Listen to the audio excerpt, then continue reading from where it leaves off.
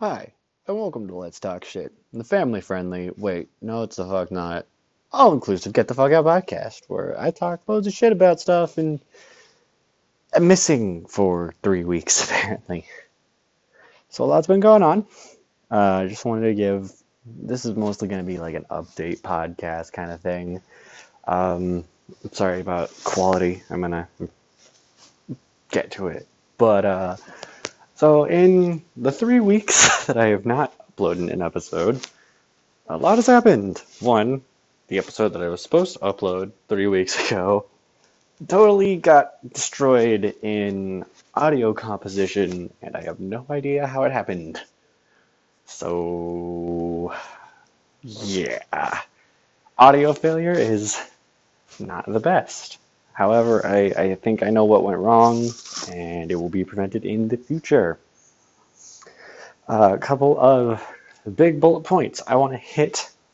This is the last episode of season 1. I'm gonna take a break for winter, and then in January of 2020, we're starting season 2, season 2020. That was a bad pun, but it's gonna be exciting. I have lots of plans. I'm gonna segment it a little different, have some more guests, more planned out things, a lot of more uppity stuff. Hopefully. Um, I have more guests planned out, more people that want to be on, and more time to do it. So that'll be a lot easier to get a hold of. Um, so in the past 2 weeks, I have officially changed living situations for the past year and a half. I've been in a bad situation with two people I should not have been associated with. I got into a lot of really bad situations, and halfway through it, I decided to make this podcast to get my content creation going. And I could not be more thankful for the things that these 12 to however many months have taught me. It is an unbelievable journey. It has been overwhelmingly positive, but also unbearably negative. And this has all officially changed. They have moved out of my apartment, and I have a brand new roommate that is a lot better. And I mean, I've only lived with her for 2 weeks so far, and she's already leaps and bounds better than the other two. So she'll be on the podcast probably eventually. I'm gonna help her get her stuff started as well. But yeah, it'll be a lot better. I'll probably be a lot more active on social media, emails, all of those fun times to get everything going. I am gonna get one of those Q&A kind of podcasts going as well. If I get any questions through my email, WilliamHRVLofficial@gmail.com. Or you can ask my Twitter at WilliamHRVL. I'm also on Instagram, William Harvale, to do a whole bunch of stuff with you guys and push forward. So in lieu of getting a new roommate and getting everything going, I think there is a story that needs to be told.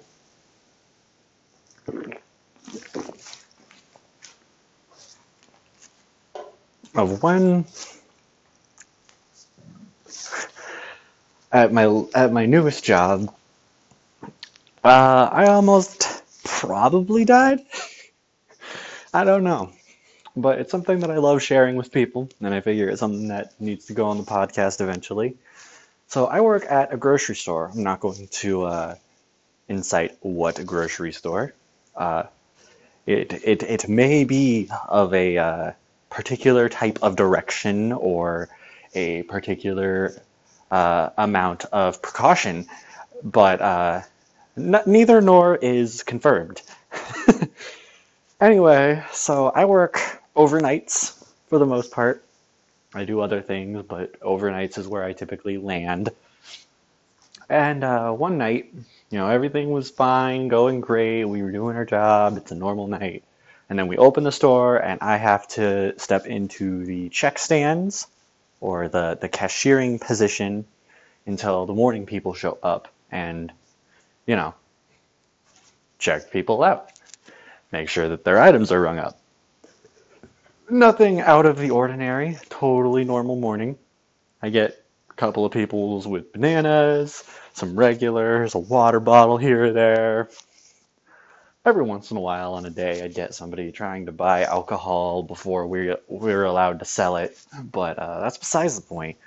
So I'm sitting there, minding my own business, kind of zoning out, and I see this guy, this like, gotta be like late 20s, early 30s looking guy, maybe younger than that, with a cart just blow by my check stand, like going 70 in a 25 for grocery stores. We're talking like Mach 10 speeds of grocery cart pushing.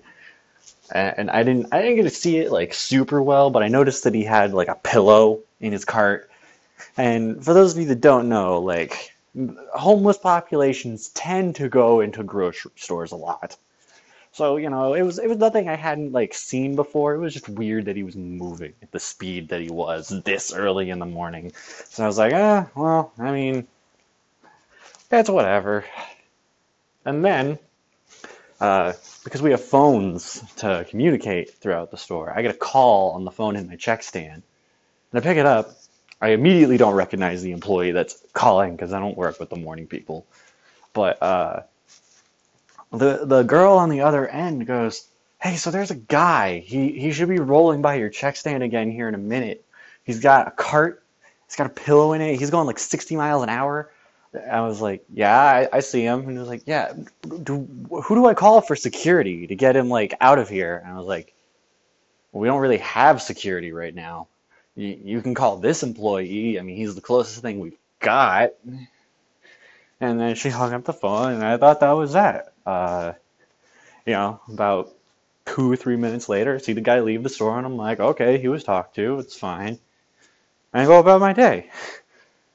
20 minutes later, I've checked out some employees, I've checked out some customers. It's a good time. And then I see the guy roll right back in, 70 miles an hour past my check stand. And this time I'm like, what the fuck? What in the name of fuck? This is not a normal human being. And he still got the pillow in the cart. That's important for later. I'm telling you. And so eventually he comes around and he comes into my check stand with the pillow in the cart, nothing in the cart, no groceries. He's got a single bottle of Sprite. I'm like, okay, this is weird.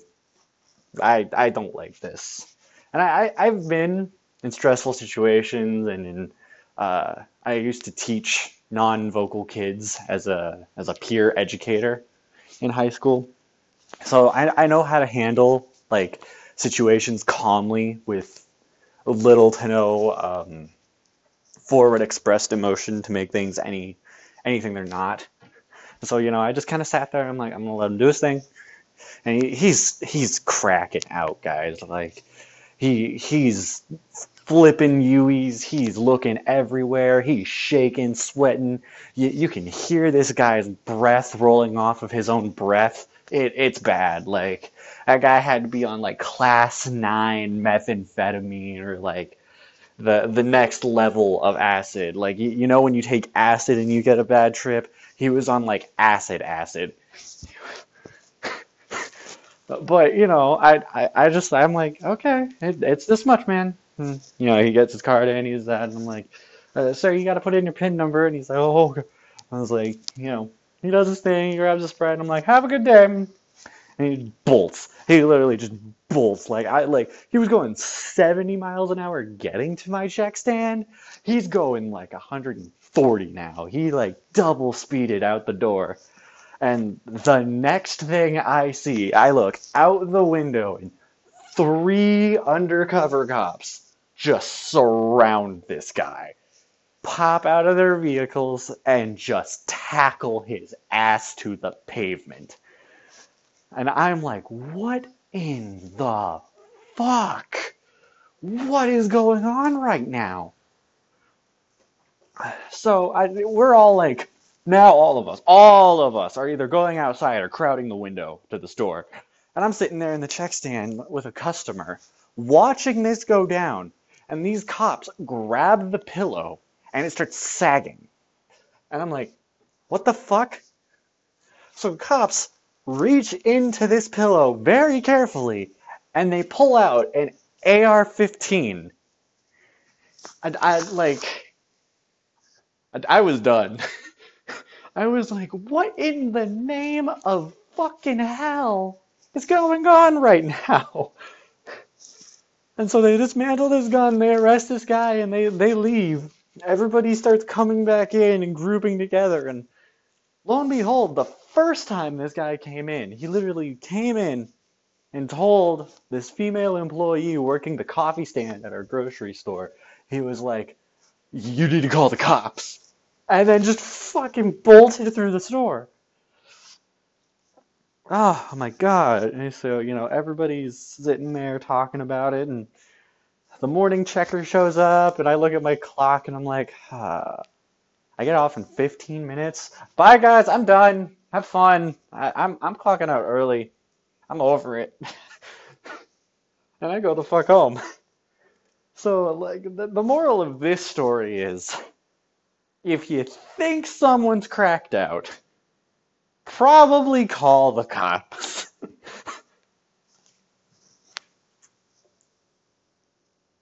But yeah, so that's one of the crazier stories that's happened to me working in retail.